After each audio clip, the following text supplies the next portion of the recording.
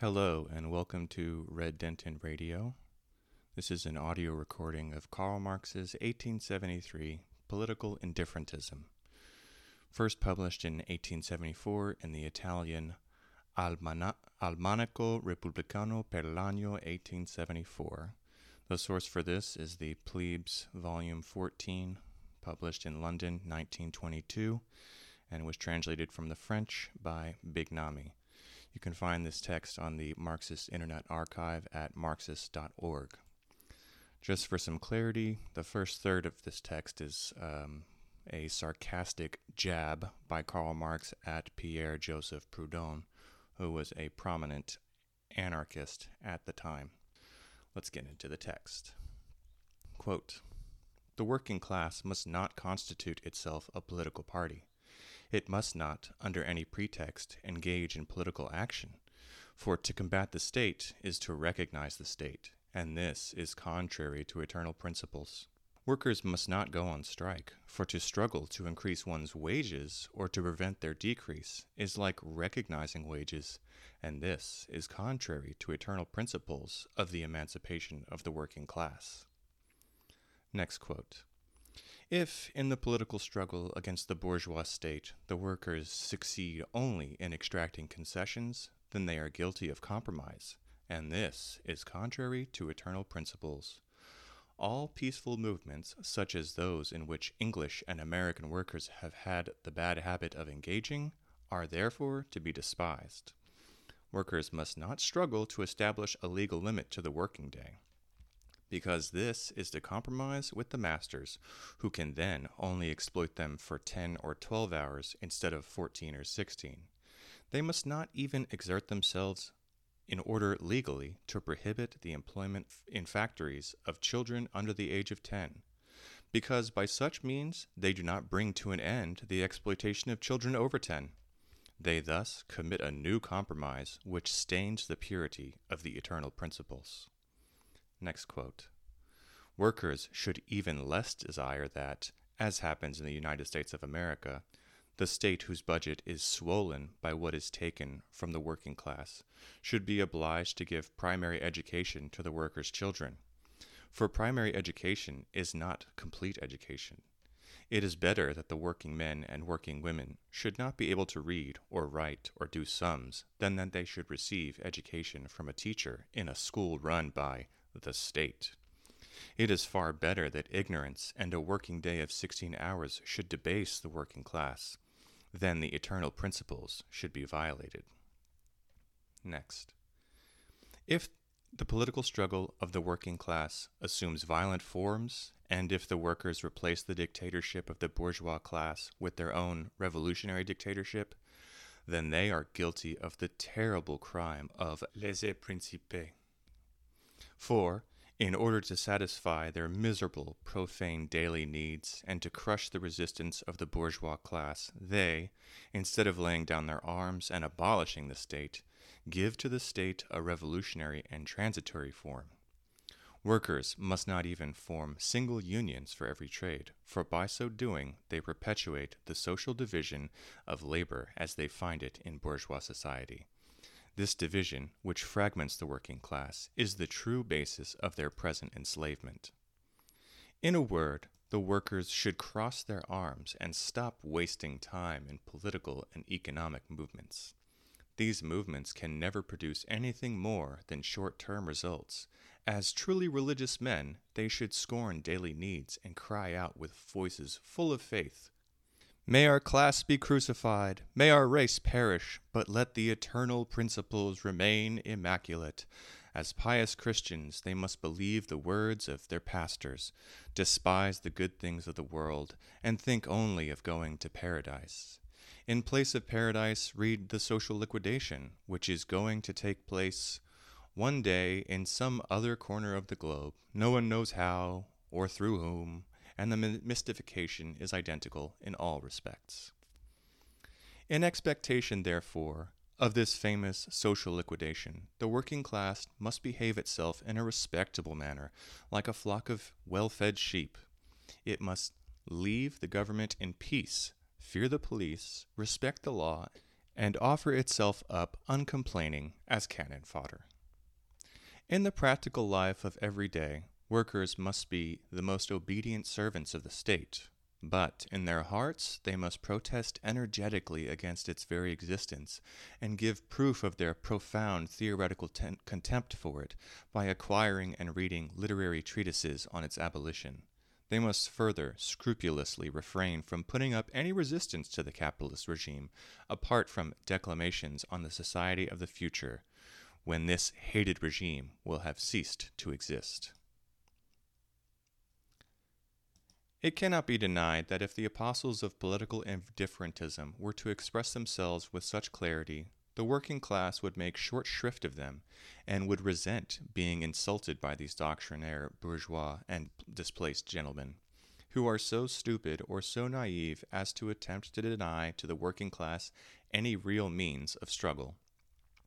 For all arms with which to fight must be drawn from society as it is, and the fatal conditions of this struggle have the misfortune of not being easily adapted to the idealistic fantasies which these doctors in social science have exalted as divinities, under the names of freedom, autonomy, anarchy.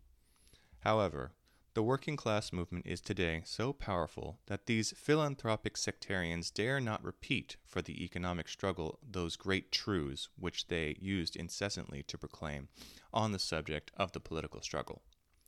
They are simply too cowardly to apply them any longer to strikes, combinations, single craft unions, laws on the labor of women and children, and on the limitation of the working day, etc., etc.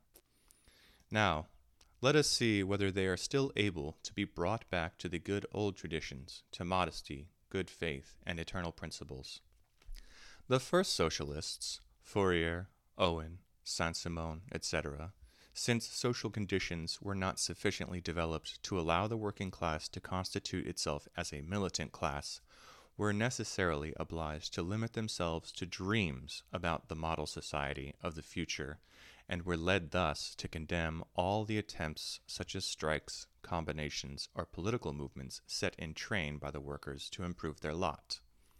But, while we cannot repudiate these patriarchs of socialism, just as chemists cannot repudiate their forebears, the alchemists, we must at least avoid falling back into their mistakes, which, if we were to commit them, would be inexcusable. Later, however, in 1839, when the political and economic struggle of the working class in England had taken on a fairly marked character, Bray, one of Owen's disciples, and one of the many who long before Proudhon hit upon the idea of mutualism, published a book entitled Labor's Wrongs and Labor's Remedy. In his chapter on the inefficacy of all the remedies aimed for by the present struggle, he makes a savage critique of all the activities, political or economic, of the English working class, condemns the political movement, strikes, the limitation of the working day, the restrictions of the work of women and children in factories, since all this, or so he claims, instead of taking us out of the present state of society, keeps us there and does nothing but render the antagonisms more intense. This brings us to the oracle of these doctors of social science, Monsieur Proudhon.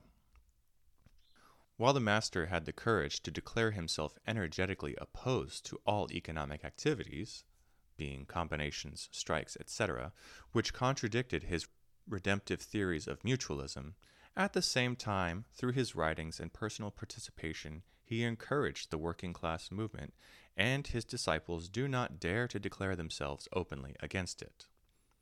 As early as 1847, when the master's great work, The System of Economic Contradictions, had just appeared, I refuted his sophisms against the working class movement. And there's a footnote there that says Pierre-Joseph Proudhon's Système des contradictions économiques ou philosophie de la misère, 1846. This was the work that Marx replied to with his book The Poverty of Philosophy in 1847. Forgive my French. Returning to the text. Nonetheless, in 1864, after Loi Olivier, which granted the French workers, in a very restrictive fashion, a certain right of combination, Proudhon returned to the charge in a book, The Political Capacities of the Working Classes, published a few days after his death. The master's strictures were so much to the taste of the bourgeoisie that the Times, on the occasion of the great tailors' strike in London in 1866, did Proudhon the honor of translating him and of condemning the strikes with the master's very words. Here are some selections. The miners of Rive de Guerre went on strike. The soldiers were called in to bring them back to reason. Proudhon cries, quote, "The authority which had the miners of Rive de Guerre shot acted disgracefully. But it was acting like Brutus of old, caught between his paternal love and his consular duty. It was necessary to sacrifice his sons to save the Republic. Brutus did not hesitate. The posterity dare not condemn him." There's a footnote there from the Marxists.org that says, to give Proudhon his due, he was not so much justifying the actions of the French authorities as exposing the contradictions he saw as an inevitable evil of the present social order. Now, returning to the text, this is still in that Times article that quoted Proudhon.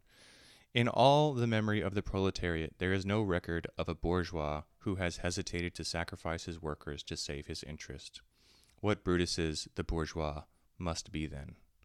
And another quote from Proudhon in the Times, quote, "Well, no, there is no right of combination, just as there is no right to defraud or steal or to commit incest or adultery," end quote. And then Marx comments, "There is, however, all too clearly a right to stupidity." Now returning to Marx. What then are the eternal principles in whose name the master fulminates his mystic anathema? The first eternal principle: wage rates determine the price of commodities.